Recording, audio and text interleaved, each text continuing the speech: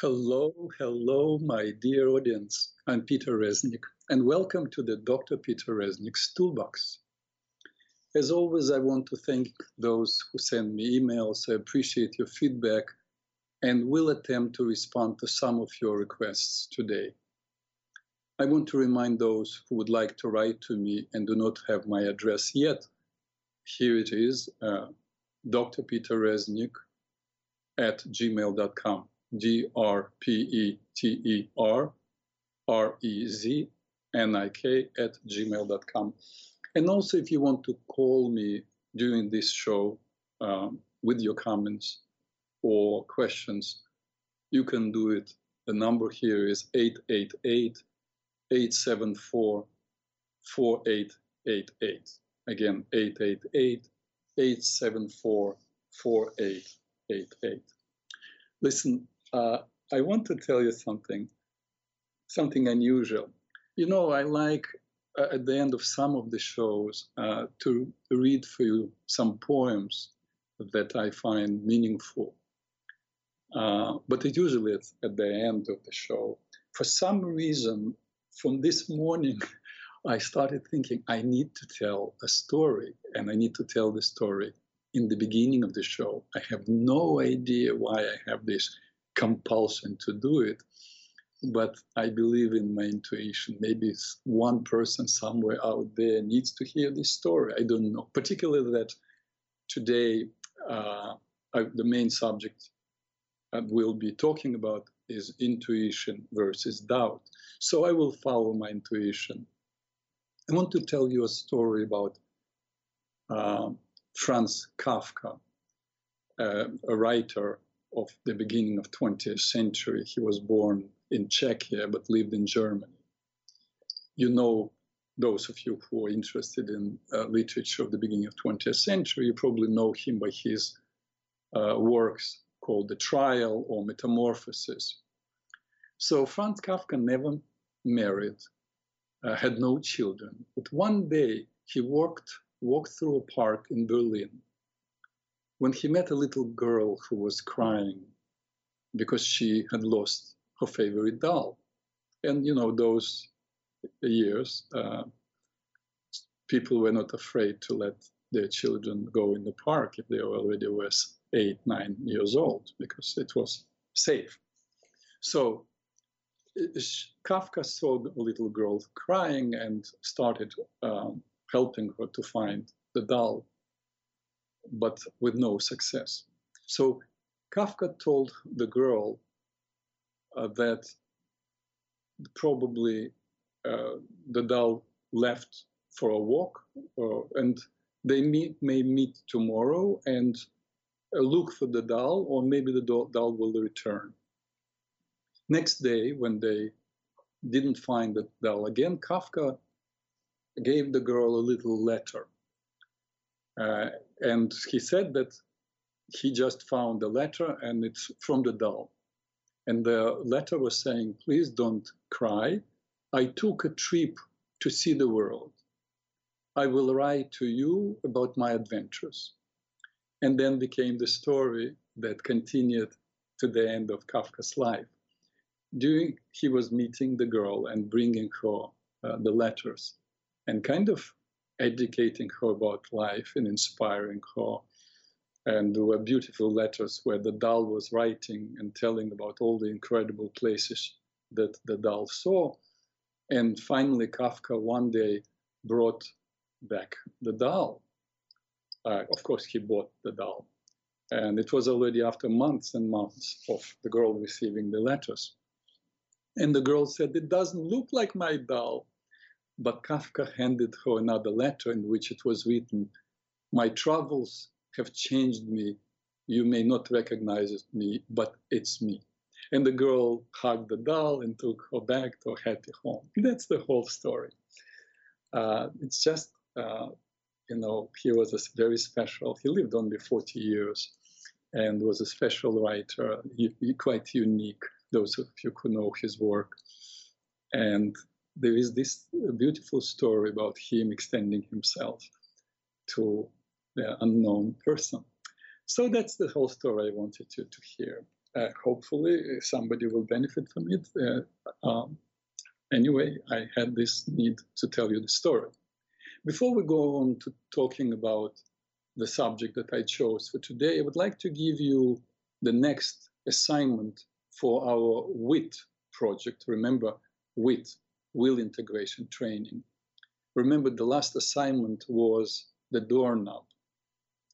I hope you found that exercise to be fun and you practiced it. That exercise was for the mind. Today you're getting the exercise for the body, but you remember everything is to develop the muscle of will. This is an exercise 5, fifth exercise from 12. Now this week, you find 4 to 5 minutes between breakfast and lunch, and 4 to 5 minutes between lunch and dinner. And do quick physical stress busters, that I call them.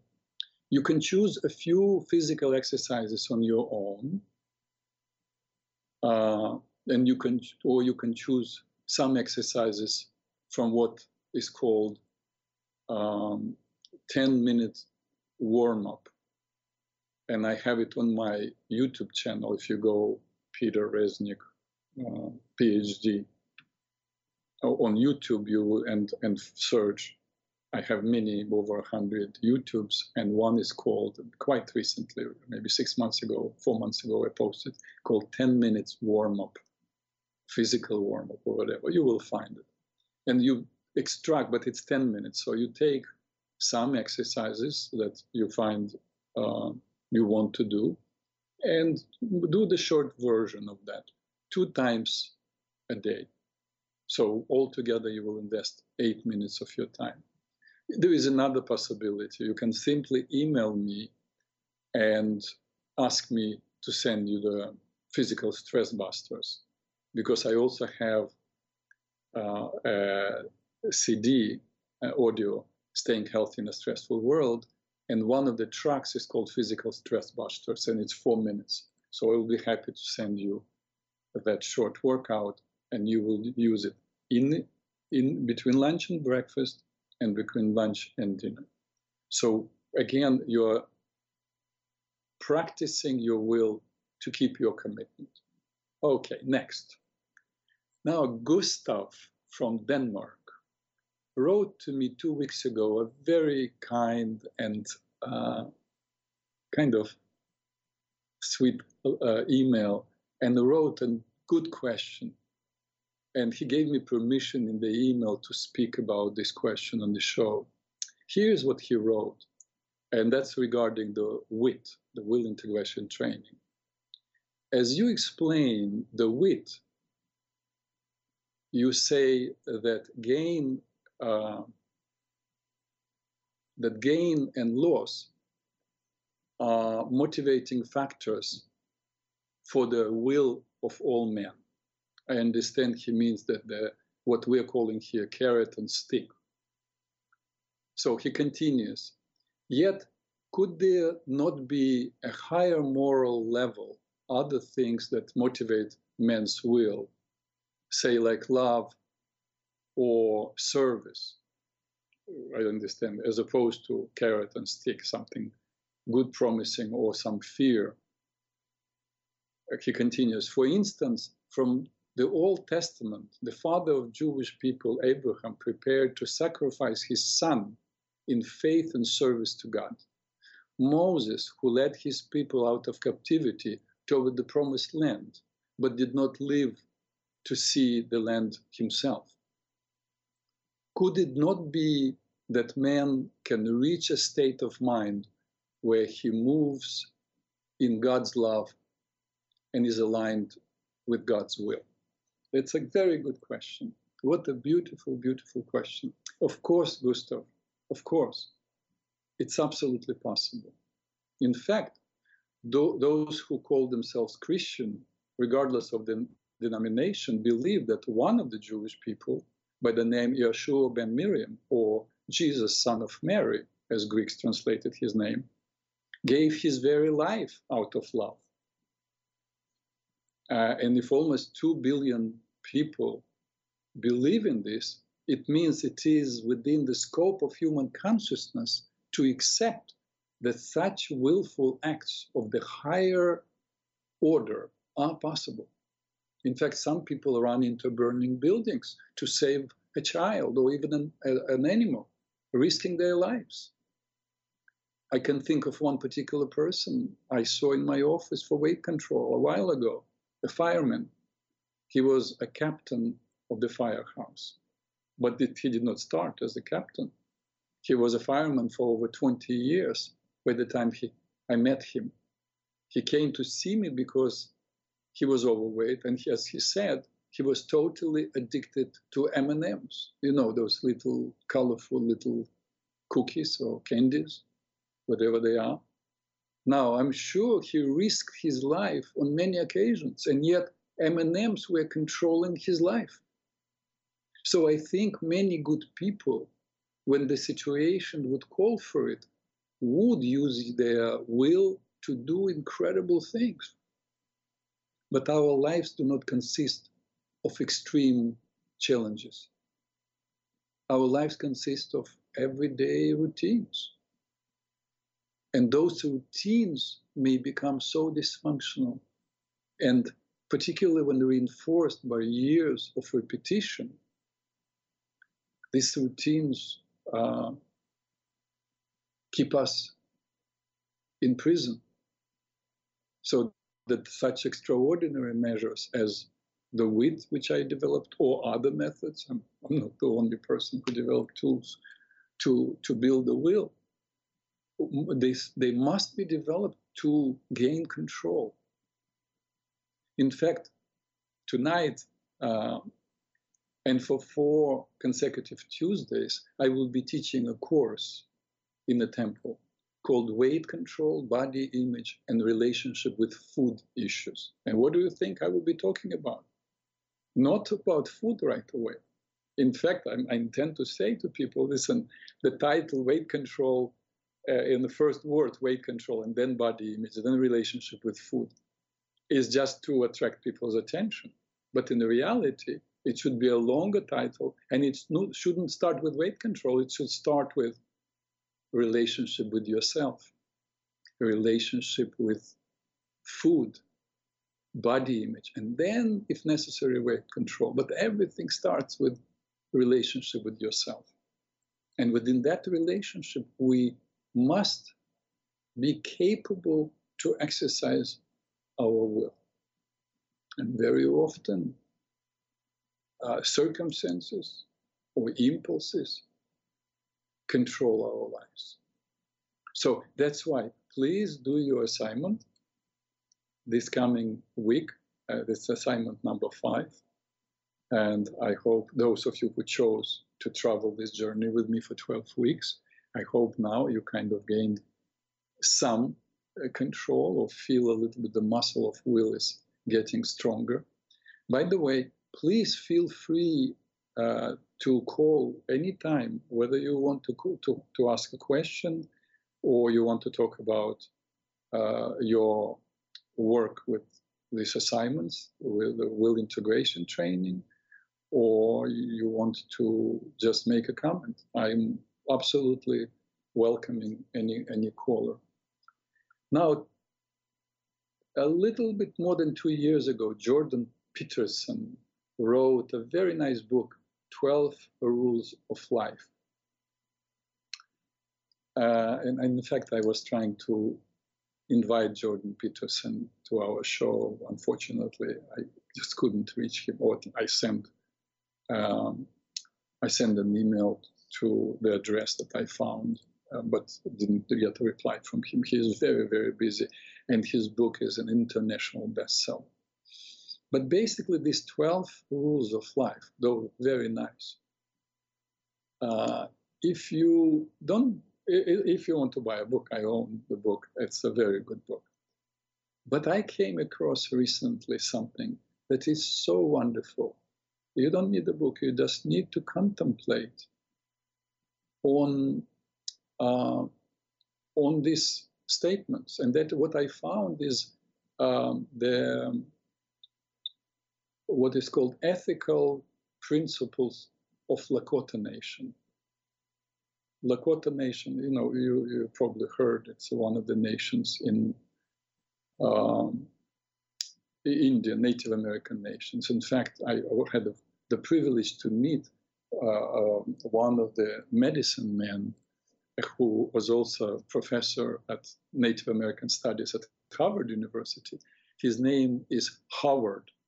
I used to go to Taos, New Mexico, because my nephew Vlad lived there, and I would visit him regularly.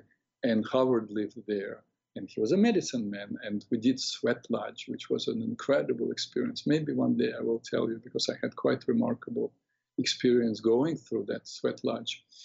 But today I want to tell you just about Lakota Code of Ethics. Again, I have no idea why I want to share with you today, because today we'll be talking, as I said, about doubt. Maybe somehow unconsciously this is connected. So there are statements, and if you contemplate about on each statement, it encompasses every aspect of life. If you make a commitment to follow those aspects, you don't need a teacher. You just need to be honest with yourself. So the first one, ethical principle: arise with the sun and pray. Pray alone. Pray often. The Great Spirit, of course, we can put in parentheses, you can call it God, you can call it whatever you want, Allah, it doesn't matter. The Great Spirit, that which is beyond our conscious awareness, that which is a creative impulse. Okay, so the Great Spirit will listen if you only speak. Again, arise with the sun and pray. Pray alone. Pray often. The Great Spirit will listen if you only speak. 2, be tolerant of those who are lost on their path. Ignorance, conceit, anger, jealousy, and greed stem from a lost soul. Pray that they will find guidance. Isn't it interesting? So often we get angry. Why is this person this way? Why are they acting this way? We are angry or we are distressed about someone being not up to our standards. And our standards can be fantastic, but we are resentful, some of us, not all of us, resentful of a person acting a certain way or being a certain way. But the truth is, if as we follow the guidance of the Lakota Nation, we have to look at these people as wounded people, as lost souls, and have compassion for them. Then we'll save ourselves from this destructive anger or resentment. Number 3, search for yourself, by yourself. Do not allow others to make your path for you. It is your road and yours alone. Others may walk with you, but no one can walk this path for you. This is self-explanatory.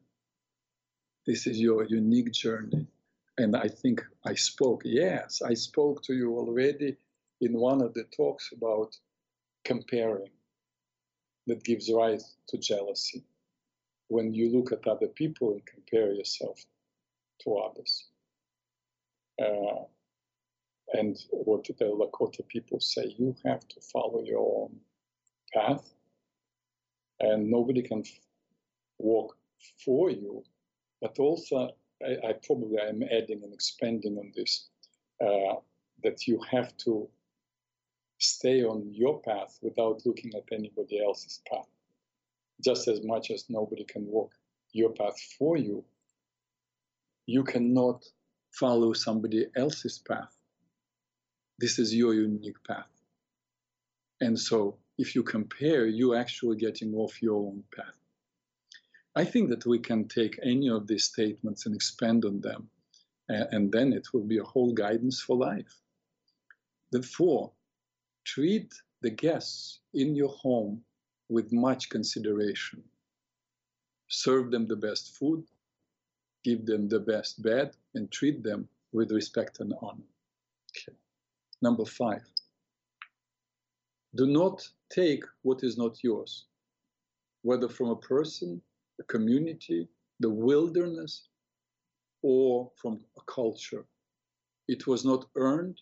If it's not earned, it's not, and not given, it is not yours.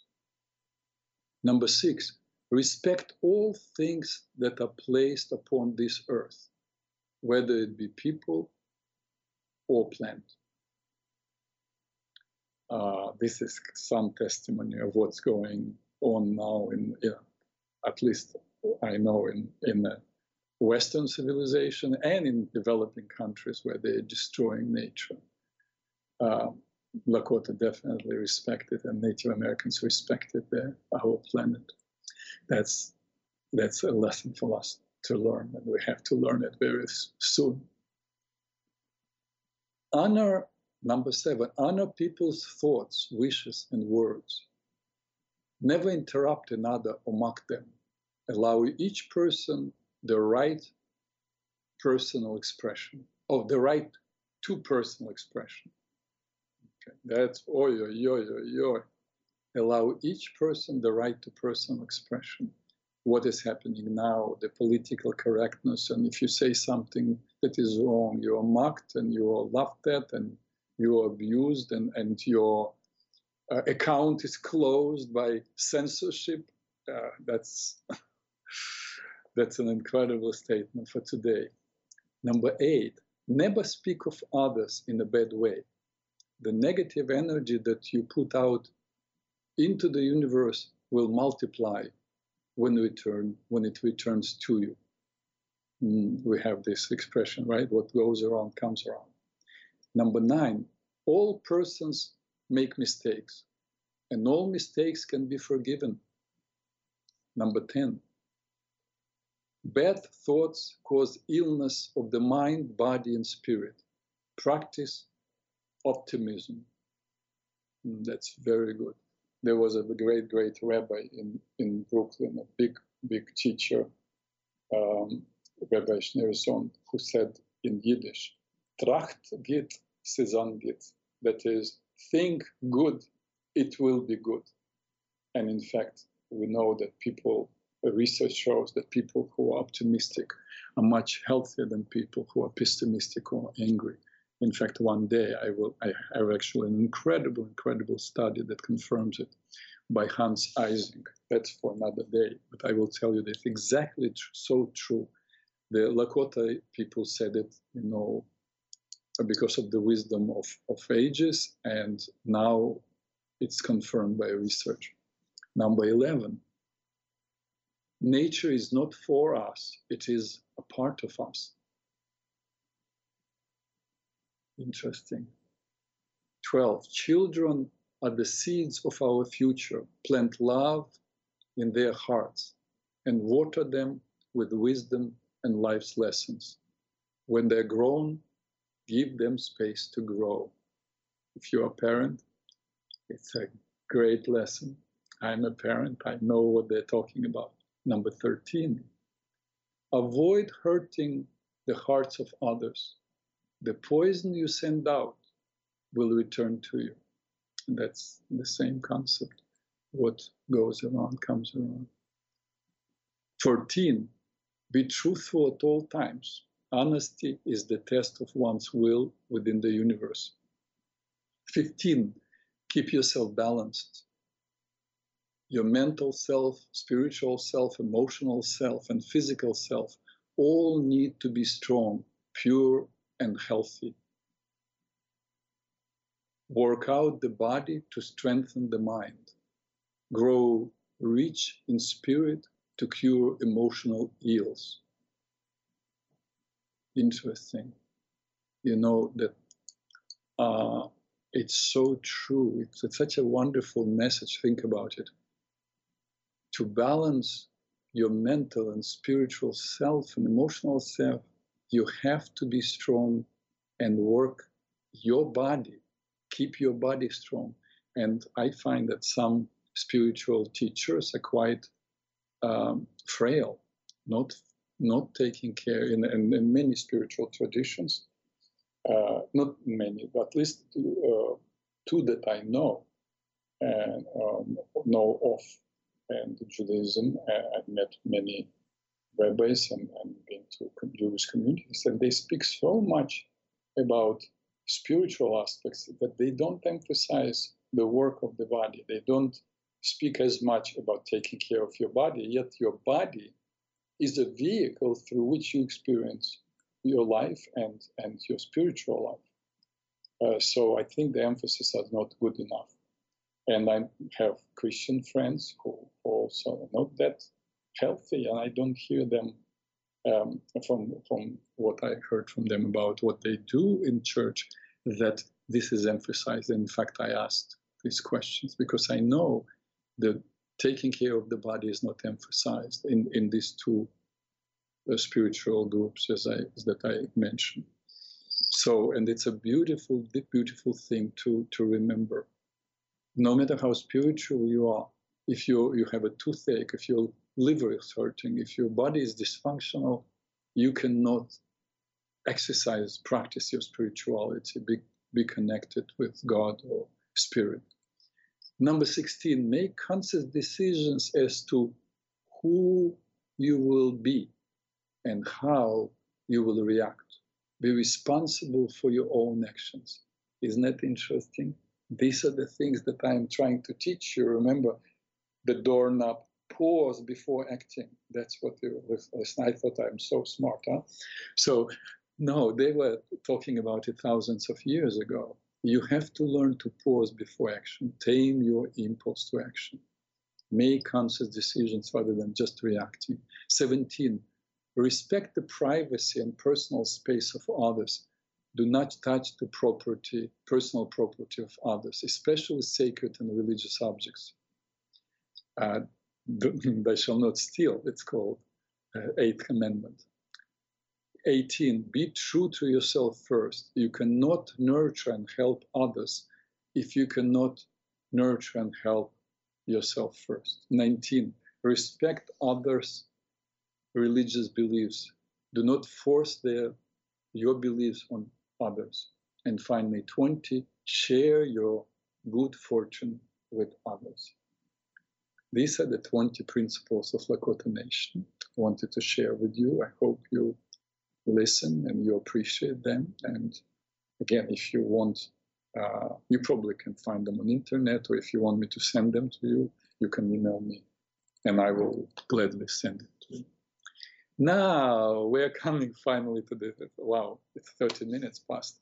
So we're coming to the second part of our talk then, or the main subject that I wanted to share with you, and that is living in doubt versus living through your intuition. Excuse me, I'll sip my tea. Yes, ginger tea with lemon and honey. Doubt. Doubt is the opposite of certainty. Doubt literally means to be torn in two. In French, the word doubt comes from the French two. It's being split in two. So often we find ourselves being of two minds. If I do this, so and so will happen. If I do that, this and this will happen. What do I do? We're confronted with choices on a daily basis. Small choices that make us pause for a minute or two, and big choices that sometimes grow bigger. This doubt, it takes over and paralyzes us with indecision. We don't know what to do. When needed to make a choice that bears serious consequences, some people go through tremendous anxiety. Frankly, sometimes I get calls from people that I see, on a regular basis, or sometimes that I didn't see someone for a while, and they suddenly call call and they say, I'm so anxious, I don't know what to do. So I talk to them about this, about doubt and how to, but if they have a very serious issue to, I have actually an exercise called decision making. If we have time, maybe I will teach you this exercise. If you already did not get your intuitive impulse of what is right, so there is an exercise. But making decisions produces so much anxiety, loss of appetite, sleep disturbances, and loss of focus. People stop thinking logically. But logic is precisely what is needed to see the right options. But anxiety takes away logic. Like you probably, some of you who experienced anxiety, it's like your vision, physical vision and mental vision is blurry. Some people are crippled by doubt when they're inspired by some good idea. A good idea is fantastic, but then can it work? Maybe someone already did it. What if it's all a waste of time? Often these kinds of thoughts become overwhelming. The person gives up on an idea, only to find out later that someone else carried it out. What he or she conceived and never acted upon. Why? Or maybe somebody already did it, and they didn't even do research to see whether or not it's being done. Another way doubt may creep into your consciousness is after you have made a decision. Did I do the right thing? What if I made the wrong choice? Maybe I rushed too fast with my decision. The what ifs, the maybes, take away our joy and excitement about life, paralyze our creativity, and turn our attention toward the past. Why? If we already did something, this is it. The right thing, action. Last week I interviewed Gary Null, right? If those of you who heard the interview probably will recognize what I'm about to say. When I asked him, what is your guidance? What is the right way to live? Like if you would leave some kind of legacy, some guidance. And he said, I don't believe in thinking, spending time, writing about it, how to live. I believe in action.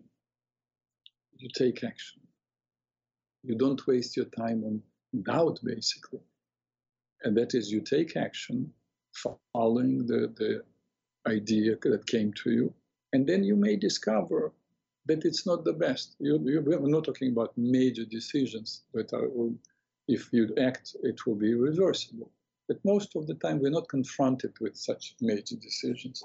You have an impulse, go and try it out, and you may find that it produces results that you like, or you may find that you don't like the results. So then you make the next choice, and you change it to better. And it's not what you want, you make the next choice. You move, the energy is not stagnating. But sitting in doubt, you stagnate, your energy stagnates. There is no value in living in doubt. And there is a way to live without doubt. We all possess this inborn mechanism that can eliminate doubt from our lives. We constantly use this mechanism in the earlier part of human history. Today, members of tribal societies rely upon it when they make big decisions in their lives. I'm talking about Bushmen, nature-oriented societies that live still in nature. I'm talking about people of Tarahumara in Andes, in South America. Most renowned people of Western civilization claim that this mechanism that I'm talking about is precisely the source of their continuous creativity. This thing that I'm talking about is known by many different names in different cultures. Some people call it intuition, others call it gut feeling, and yet others call it the sixth sense, the first voice, or messages from the higher self. Regardless of the name, it is there, it is real, and it has always been with us, always available. In fact, it comes before the chatter of doubtful thoughts begins. It comes as a faint but unambiguous voice within us telling us exactly how to act. Perhaps you have experienced a connection with your, let's call it, first voice. Dr. Gerald Epstein coined this term, the first voice. And when you followed your first voice without question, you were what many people call it, in the flow. Things were almost magically working out. Everything was at the tip of your fingers. Ideas were coming freely, one after another. You were saying the right thing at the right time and knowing what to do exactly at the right time and when to do it. If you did have such an experience, take a moment and think about it. You may discover that during that flow, not much thinking was done on your part. It was more like receiving. Indeed, you were receiving messages from your first voice, which 100% of the time gives you 100% correct information on how to proceed in your life, on what choices to make. It always does. But the many voices of doubt have made it nearly impossible for us to hear the first voice. The good news is there is hope. We can gain the skill of hearing the first voice and listening to the message. You just need to practice. The first voice, I tell you what it is. It is this immediate, clear flash of inner guidance. There are two distinct characteristics that can enable us to discern the first voice from all others. You may want to write down these characteristics if you have pen and paper or, on the device. But these are very important characteristics to remember.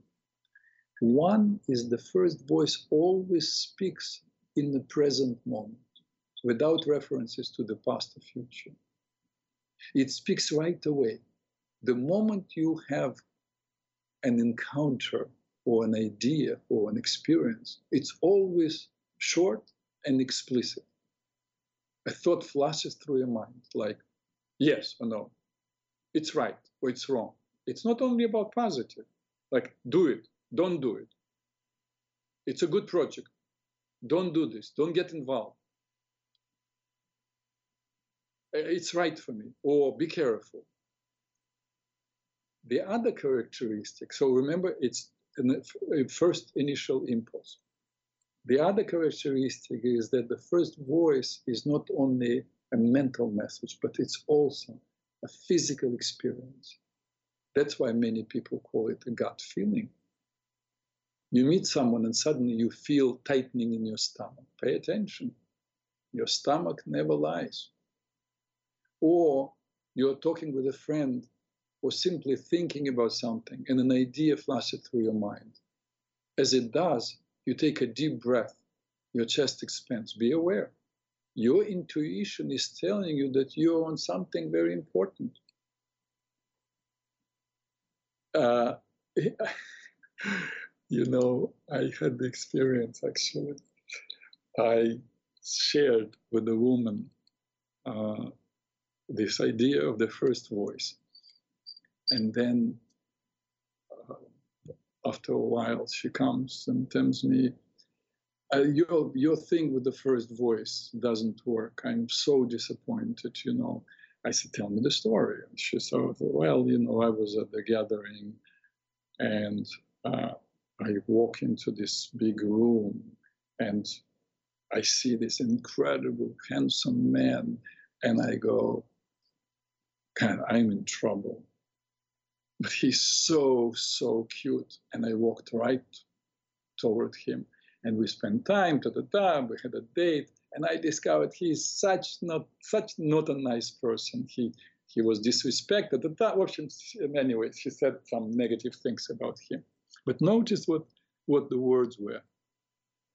I'm in trouble. And then she said, oh, but he's so cute. But, which means that's the second voice. The first thought, I'm in trouble. If you're in trouble, stay away from trouble. But no, and that's called the second voice. That's the voice of the debater. Remember, maybe 4 or 5 months ago, I spoke to you about the debater. I spoke to you about the second voice. That's the voice of doubt. That's the voice of negativity. That's the voice that tries to lure us away from the first voice, from truth. It's interesting that I spoke to you. Yes, remember I encouraged you to read, and if you're interested to read it, I will remind you on my website. If you go on drpeterreznik.com, on the articles, you will find one of the articles called Beating the Unbeatable. I talk there about this debater inside of us. And that's always the second voice. It's interesting that I spoke to you about the second voice before I spoke about the first voice. First voice was only now, 5 months after I spoke about the second voice. But probably it's good for you to familiarize or refamiliarize yourself with that article, because then it will make it even clearer for you what is the second voice, what is the first voice, and you want to stick to your voice, to the first voice. Now, in order to trust our first voice and follow it without hesitation, which I believe would save us much time and aggravation, we need to develop a relationship with our first voice. That is, we need to prove to ourselves that it actually works, and that the first voice is the best guide for living our lives confidently and clearly. So gain trust in your first voice by allowing the first voice to guide you in taking small challenges at first, and then work your way toward addressing more difficult issues. So here is your assignment. If you want to try, again, like with everything, remember, I'm a toolbox. So it's a tool. You try it out for a week and see if it works, okay? Your assignment, if you're interested in connecting with your first voice. So it has several parts, the assignment, so please listen carefully. For the first 2 days, set an intention to follow your first impulse in doing something ordinary. Let's say one day it is about clothes you choose to wear. Another day you may choose to focus on what you eat or which friend you call. On the third day, write down any idea that comes to you about creating something new in your work, home, or family life. The fourth day, try to notice sensations in your body when meeting new people. Because remember, with time, if you are practicing, you will notice that you're actually developing this ability to be connected. Because remember, it's always two things that you want to pay attention to. One, that it's the very first impulse. And two, is that it's a physical event in your body. So then think about maybe 5th day, 6th day, 7th day, experiment with following your first voice and making small decisions concerning your professional life. Don't start with big decisions right away, because you're not familiar, you're not confident yet, and you may make a mistake and follow not the first voice but the second. Before you start making decisions and following the first voice on the professional level, so you wouldn't be fired, I would suggest you practice with the first voice, and you read again the essay Beating the Unbeatable, to see the difference between the first voice and the second. I suggest that you record in your notebook the results of listening to your first voice. I'm confident that your experience will be quite profound, that you have to be committed. You have to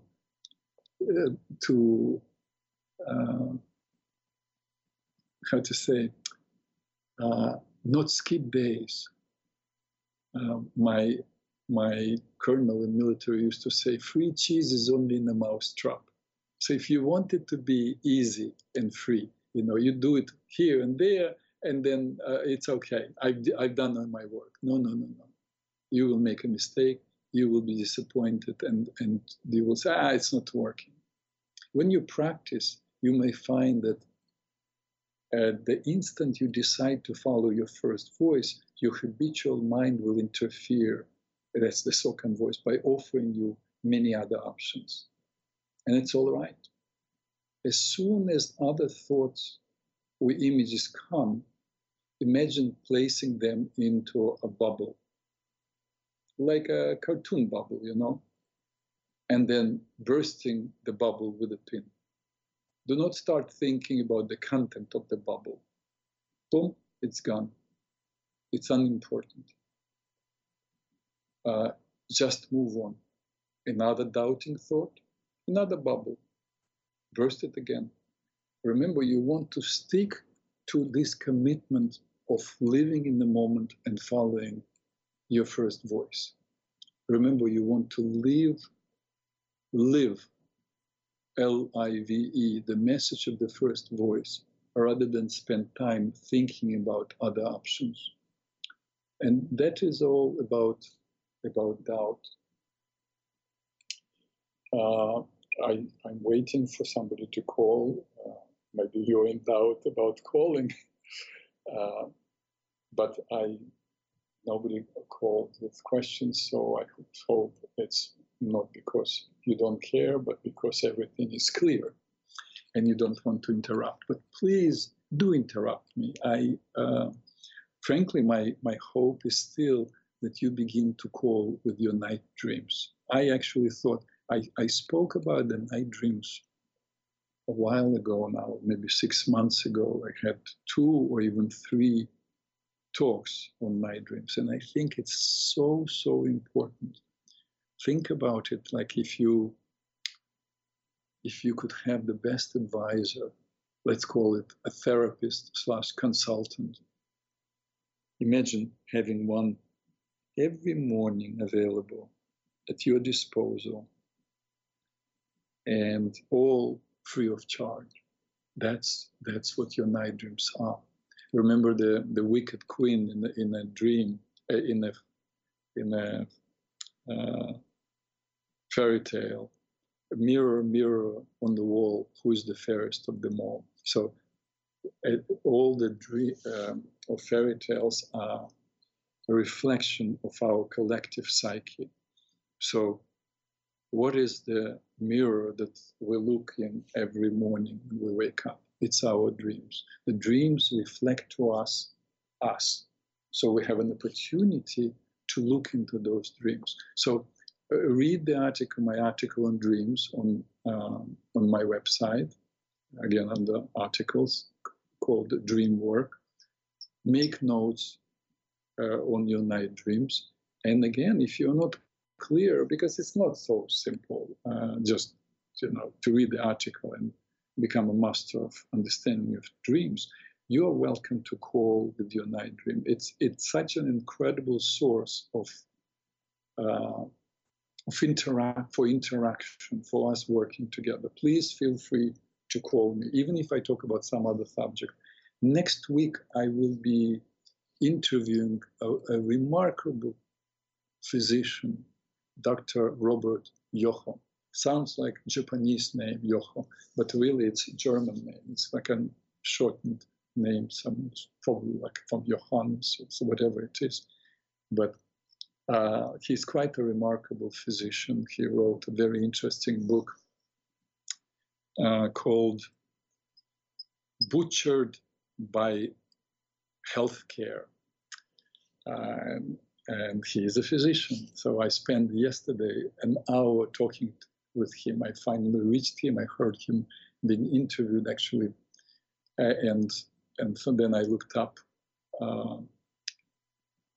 for him on the internet. I ordered his book, and I found it incredibly informative. So I was hoping that I could invite him. And I reached him, and he was so gracious. It was a wonderful, wonderful conversation. So a week from now, we'll have him. But for now, I didn't forget about something, I promise you. And that is, what if you didn't catch the first voice? You were not aware of what your first impulse was. And you really need to make a decision between the two things. If you have a decision to make, do I do this or I do this? So here is an exercise called decision making. If you want to participate, close your eyes. Not if you're driving a car, please. Close your eyes and say to yourself mentally, I'm doing this exercise with the intention to make a decision. And think or imagine a golden scale. You know, like old times, they had these scales, one plate on one side, one on the other side. And imagine two standard sheets of paper and a golden pen.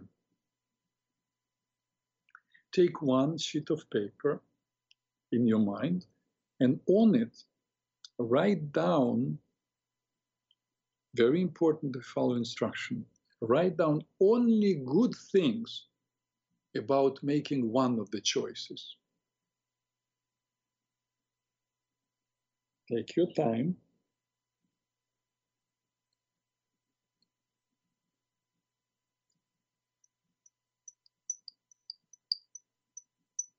And put the paper down once you're finished. Now take the other sheet of paper, and on it, write only good things about making the other choice. But remember, only good, only positive about making the other choice. Take your time.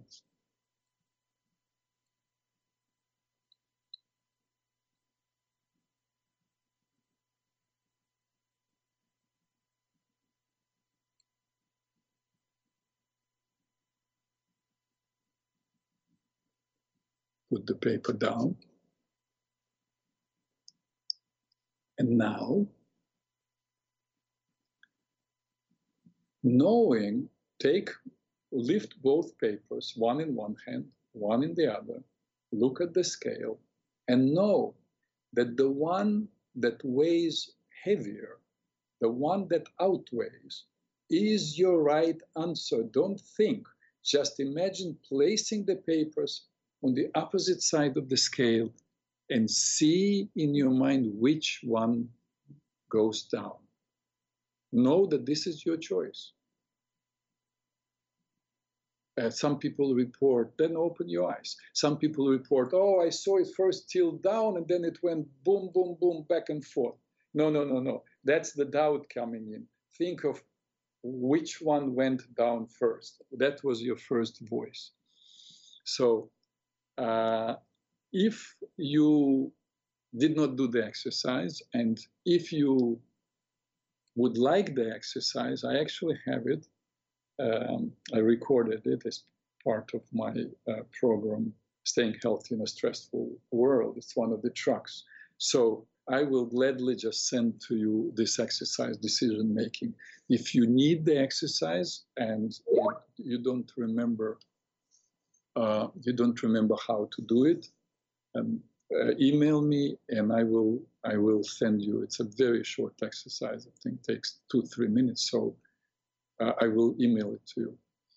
And that brings us to conclusion of our hour today. We have only 2 minutes left, so I want to thank you all very much for participating with me on this journey today.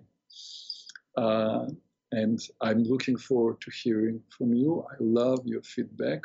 And please, if you would like to, next week we'll have an interview, but the following week, again, I will talk about something else. But even during the interview, you can always call and ask questions. I'm really looking forward to hearing from you. Okay, time came to an end today. Thank you very much, all. I hope to have your attention next Tuesday. Peace to all who want to live in peace.